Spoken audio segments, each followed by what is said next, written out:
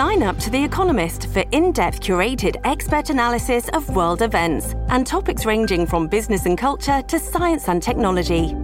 You'll get the weekly digital edition, online-only articles, curated newsletters on politics, the markets, science, culture and China, and full access to The Economist Podcast Plus. The Economist is independent journalism for independent thinking. Go to economist.com and get your first month free. Families have a lot going on. Let Ollie help manage the mental load with new cognitive help supplements for everyone 4 and up, like delicious Lolly Focus Pops or Lolly Mellow Pops for kids. And for parents, try 3 new Brainy Chews to help you focus, chill out, or get energized. Find these cognitive health buddies for the whole fam at ollie.com. That's OLLY.com. These statements have not been evaluated by the Food and Drug Administration. This product is not intended to diagnose, treat, cure, or prevent any disease. A warning before we begin. Today's episode will include discussions of incarceration, pregnancy loss, bleeding, and medical negligence. Please consider this when deciding if and where you will listen. Pamela Wynn was a registered nurse and a single mother of 2 boys when she was sentenced to 78 months in federal prison. She was also pregnant. But while incarcerated, Pamela found herself shackled anytime she was transported. One day, as she was being loaded into a van, shackled, she fell. Later, when she began bleeding, concerns of a miscarriage immediately floated through her mind. But her pleas for medical attention went unaddressed by the prison staff. At 20 weeks pregnant, Pamela miscarried. Because of my own lived experience of serving a 78-month federal sentence where I was pregnant, and I was at a facility where I was told that they didn't expect to have women. They definitely didn't expect to have a pregnant. There was absolutely, quote unquote, nothing that they could do for me. And when I questioned what nothing was, they said, we can't even offer you a prenatal vitamin. And then being shackled, and the shackling caused me to fall and miscarry my baby, and listening to the medical staff and the officers debate about what to do with me because they didn't have a plan. As I'm hemorrhaging and experiencing my miscarriage, the medical staff was saying we should call 911. She's losing a lot of blood. Whereas the correctional officers were like, no, we should call the marshals. And I'm there in the middle begging and pleading, for the life of my baby as well as my own now because I'm hemorrhaging, to just please call 911, which they finally did. And then the marshals met me at the door and immediately cuffed me by an ankle and a wrist to the bed, which is how I endured the remainder of my miscarriage with 2 male officers between my legs that refused to give me any privacy. They didn't even understand the need to offer me privacy.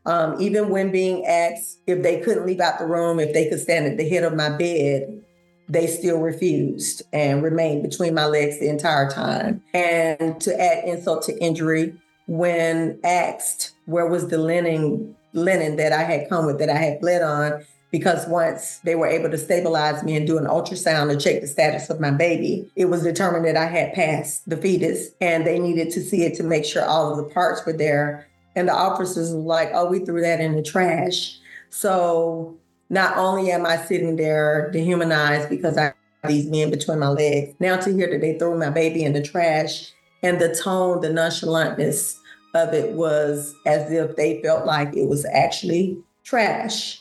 And then to put me in solitary confinement immediately after this occurred. So, and my story is just one of thousands, and it's not even the worst. I'm Cheyenne Daniels, race and politics reporter for The Hill, and this is The Switch Up. In our second episode on the maternal mortality crisis, we're examining the healthcare of incarcerated pregnant people, including the practice of shackling and the devastating outcomes. Are other options available? And if so, how do we implement new plans to end maternal and fetal deaths in prison? In our last episode, we explored how the maternal mortality crisis disproportionately affects Black women and other women of color. These disparities persist, and in some cases may be worse when we look at the incarcerated population. In 2021, Black women were imprisoned at 1.6 times the rate of white women. Women who identify as Hispanic or Latino were imprisoned at 1.3 times the rate of white women, according to a 2023 report by the Sentencing Project, a nonprofit dedicated to criminal justice reform. Every year, about 58,000 pregnant people enter prisons and jails. A study by the Pregnancy and Prison Statistics Project found that nationally, 4% of women entering prison and 3% of women entering jail are pregnant. Pregnant incarcerated people have higher rates of poor perinatal outcomes, such as miscarriage and babies born prematurely, compared to women in the general population. In many ways, Wanda Bertram of the Prison Policy Initiative said, "This is because many jails and prisons are often not equipped with the necessary healthcare that pregnant people need." Prisons, as everyone knows, are not facilities that are designed to provide people, the best in care, mobility, diet, those kinds of things, right? These are facilities that are designed to punish people. And so when you bring someone into a prison or a jail who's pregnant, they face all these issues immediately. Issues like prison food. It's notoriously not nutritious, right? And many incarcerated people and advocates for incarcerated people talk about a lack of calorically sufficient diets. Now, pregnant people, you would think, would get at least some supplementary food in their diet because of what they're going through. And many pregnant people report that they don't, and they're always hungry, right? There's also the issue of people who are pregnant and might have high risk pregnancies. For example, someone who has or has had an opiate addiction or an alcohol, that usually translates to a higher risk pregnancy. A few years ago, we looked at the various codified policies that prisons have around pregnancy, and we looked at whether there's a policy in a sample of, I think, about 21 state prisons around dealing with a high-risk pregnancy, and most states didn't seem to have anything. So they're not taking special steps to make sure that women, who are facing these particular risks are actually getting the care that they need. And that doesn't even begin to cover the other chronic health conditions people of color are more likely to experience, such as diabetes, heart issues, hypertension, and HIV. These conditions aren't necessarily due to something these communities are doing wrong, as opposed to the lack of healthcare that already plagues Black and Brown communities in the general population. But Pamela points out that part of why healthcare for incarcerated pregnant people is so bad is because healthcare in general for women behind bars is lacking, from necessities like menstrual supplies to clothing like bras. As far as what healthcare looks like for incarcerated women, there is basically none.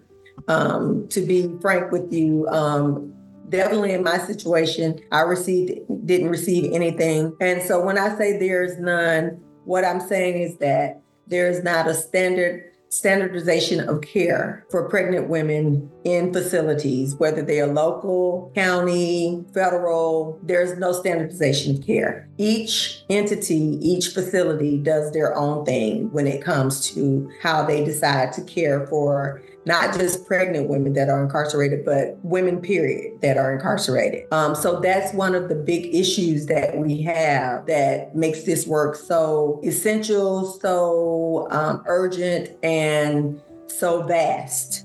Because everyone has their own way of dealing with it. None of the penal institutions are required to have joint commission or certifications or anything like that. So they choose that at their own, discretion. Same with the private facilities, and they are definitely conducting things their own way because they are private. Most places don't have contracts with OBGYNs. They usually don't feel like there's a need to unless an emergency occurs. And then when that emergency occurs, they are scurrying around trying to figure out how to handle that, which is usually just taking a woman to whatever the closest hospital or whatever is to be seen. State facilities and federal facilities do tend to do a little bit better, where they do have some communication with healthcare professionals that specialize in women's need, but again, nothing on site.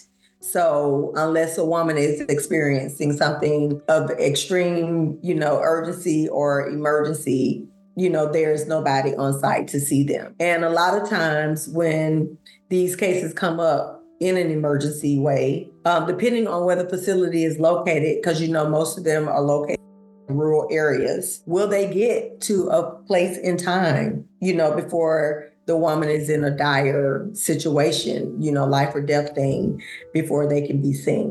When it comes to the issue of shackling in particular, advocates like Pamela have tried to highlight just how dangerous this practice can be for mothers and their fetuses. Being pregnant imbalances your equilibrium. So they're already off balance because of a pregnant baby. Shackling adds to that. So they're more prone to falling. And then, like in my case, I was black boxed, which means that my wrist cuffs were attached to a double chain around my belly and held my arms in place like this. So even when falling, I was not even able to brace myself or try to catch myself because I was stuck in a fixed position, as well as my ankles were also cuffed and connected with a chain between my legs. So all of that hardware, and you're in a fixed position. So the fall is like imagining a tree falling.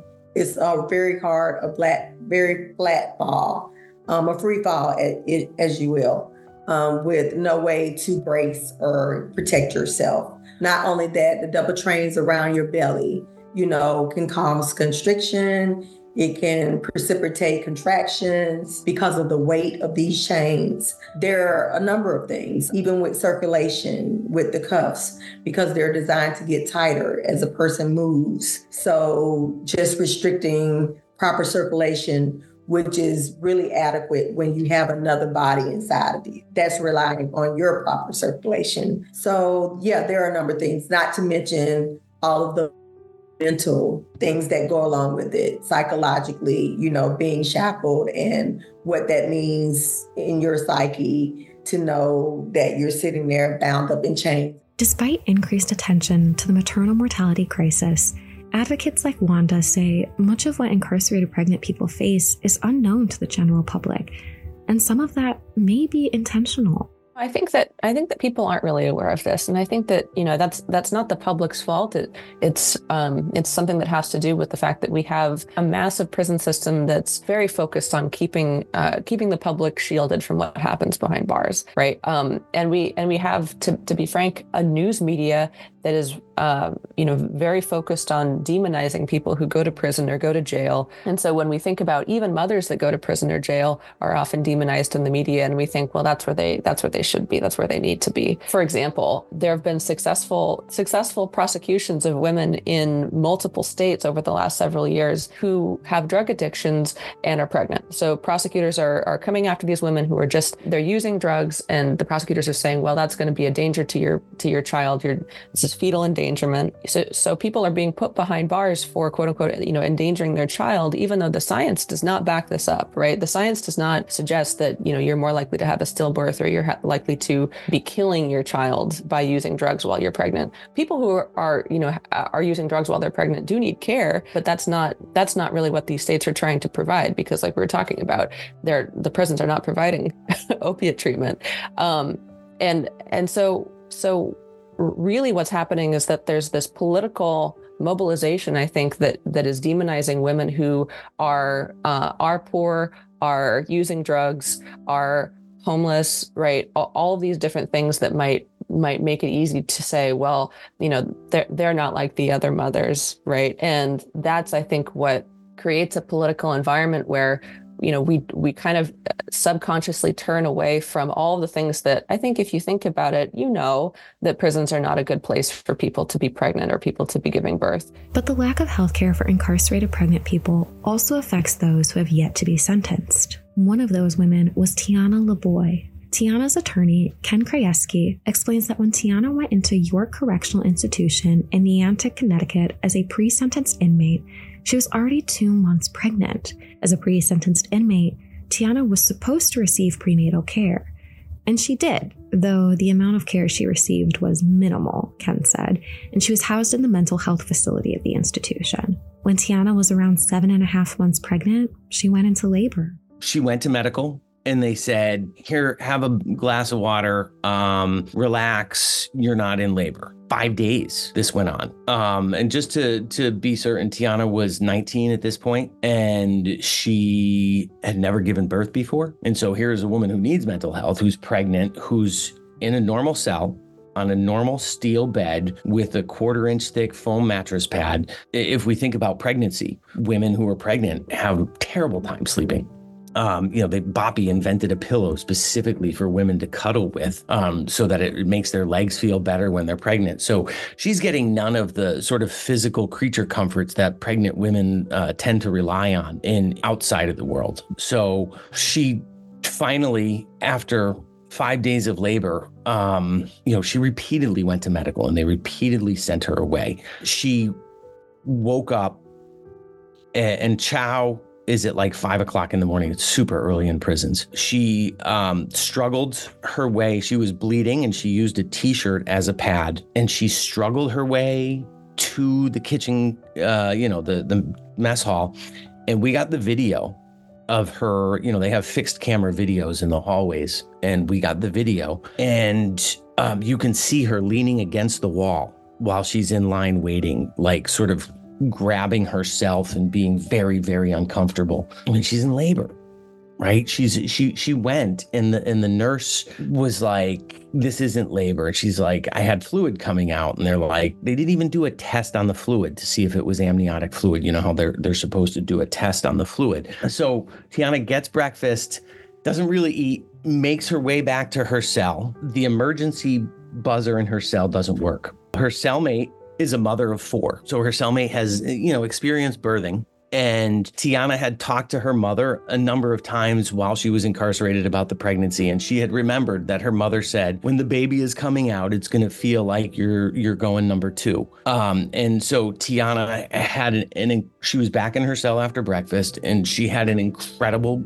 pressure, and she sat on the toilet because she thought she was defecating, and in reality, out came baby Nevaeh, and baby Nevaeh landed in the toilet. The video of Tiana giving birth is under protective order, but Ken described it as one of the craziest pieces of film he'd ever seen in his life. When the nurses finally came in with a birth kit, they were too late to do an Apgar test to check her baby's heart rate, muscle tone, and other vital signs to see if medical care or emergency care was needed.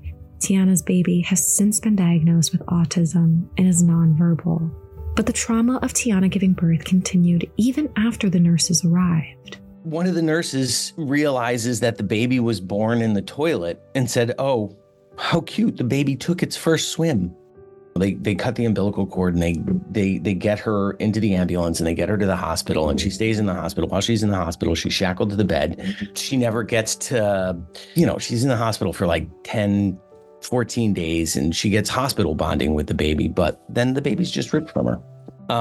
She had PTSD going into this. She was in for a relatively violent offense, and when she did plead guilty, they took a significant amount of time off her sentence, but she's still got time left, and she asked us to file a lawsuit, so we did. In 2020, Tiana received a settlement of about $527,336 for the cost of her medical care and incarceration from August 15th, 2017 to June 5th, 2020.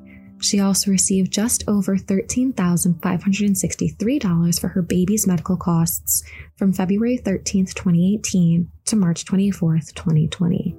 But in many ways, Tiana was lucky to receive restitution of any kind, in part because so many barriers stand in the way of prisoners receiving justice for negligence, including at the federal level.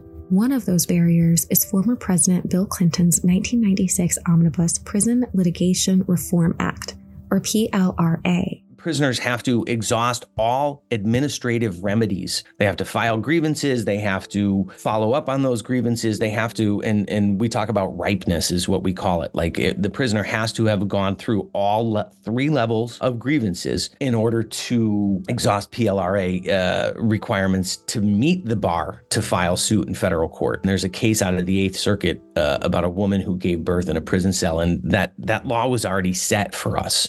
So the state kind of filed a bullshit motion because the 8th Circuit had already said pregnant women don't have any grievances to exhaust. If you give birth in a prison cell, it ain't happening again. There's no repetition. There's no way that there's any way that she can exhaust her administrative remedies because she's not going to give birth again in a prison cell. The switch-up reached out to the Federal Bureau of Prisons, but they declined an interview. Still, Ken argues that many of the issues facing incarcerated pregnant people is tied up in misogyny, racism, and the dehumanization of the incarcerated. But that's not to say there are no solutions. Take Tennessee State Senator Ramush Akbari, for instance. Akbari, a Democrat, had pushed her state to consider the healthcare of pregnant incarcerated people, and because of her advocacy, her bill went into effect in Tennessee last summer. Senate Bill 2796 prohibits restraints being placed on a pregnant inmate's ankles, legs, or waist during labor or delivery. It also states that a pregnant inmate cannot be shackled behind the back or be attached to another inmate. The legislation has some exceptions, however, such as if a pregnant inmate is being moved, is an immediate flight risk, or poses a threat to themselves, their fetus, or others. Still, in those cases, the law requires the least restrictive restraints to be used. I think anytime you hear shackling, you think about, the unfortunate history of slavery in our country. And it does kind of draw those images to mind. But for me, it's just childbirth is already a difficult experience for women. It's something that, is extremely risky for the mother and also for the child. And so to think about a woman who needs to be able to move around, needs to be able to be in positions that are best for herself and the child, and being restrained. I mean, it's such an inhumane image. And I think even for the mother, I mean, she's, giving birth. That's something that will forever change her life, bond her to an individual who will, could grow up to be president. And then during this moment, this to be love and joy and everything else, they are being dehumanized in such a horrific way. And so I thought, there's no way that we can continue to allow this to exist. They're already incarcerated, giving birth, and to have to be shackled or chained to a bed and their movements restricted is just not only unacceptable, in a healthcare perspective, but also just in a basic human being perspective.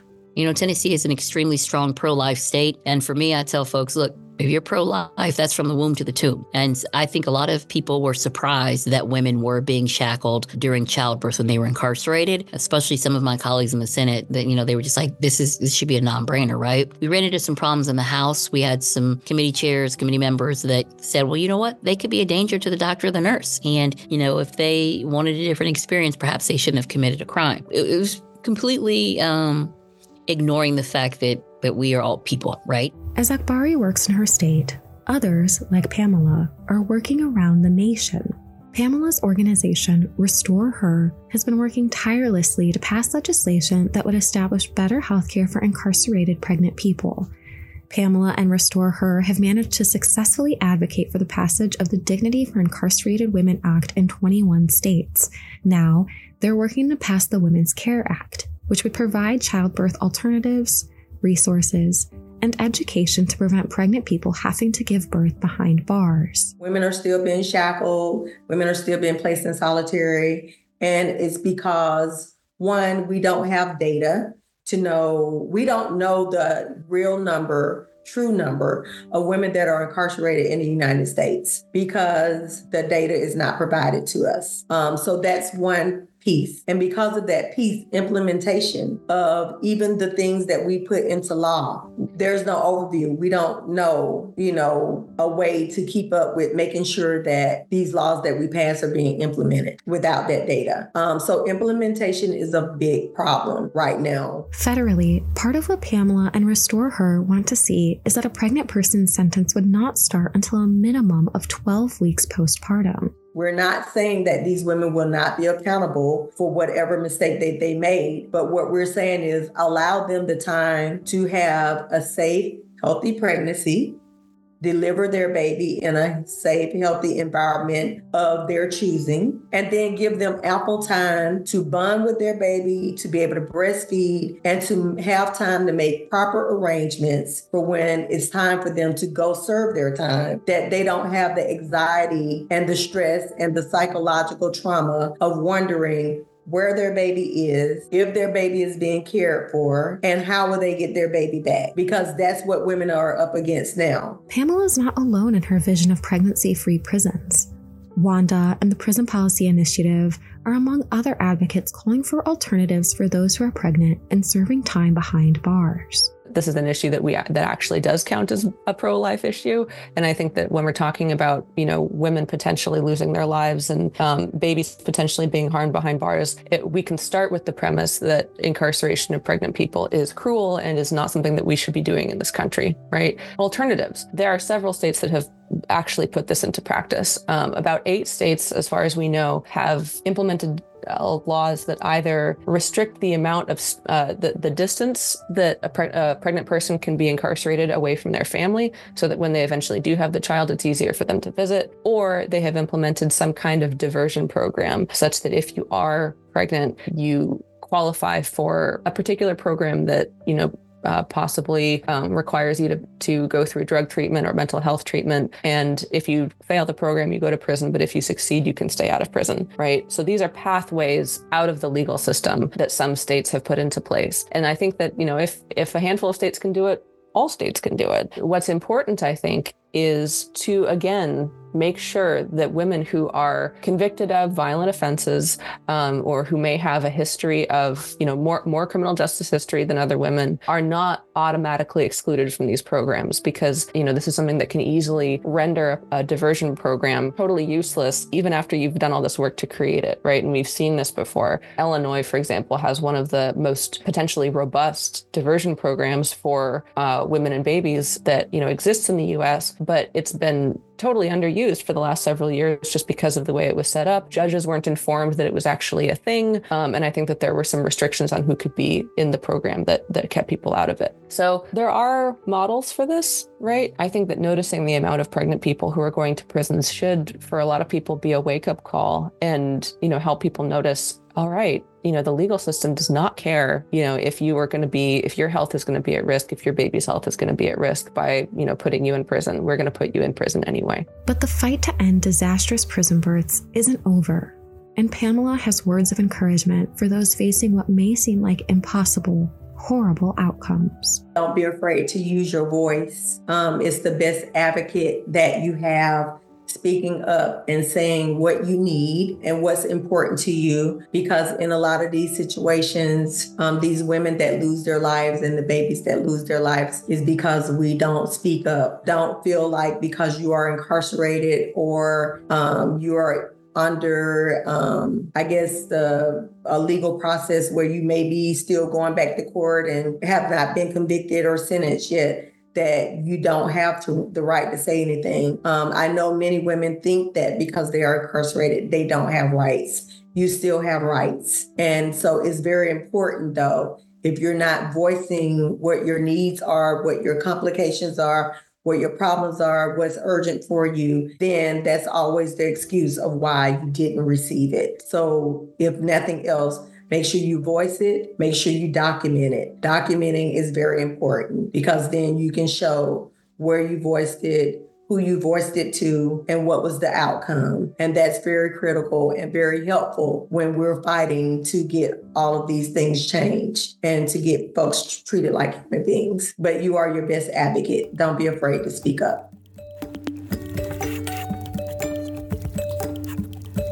I'm Cheyenne Daniels, race and politics reporter for The Hill. And from all of us at The Hill, thanks for listening to this episode of The Switch Up. We'll have more episodes delving into the intersection of race and politics soon, so be sure to follow The Hill at THEHILL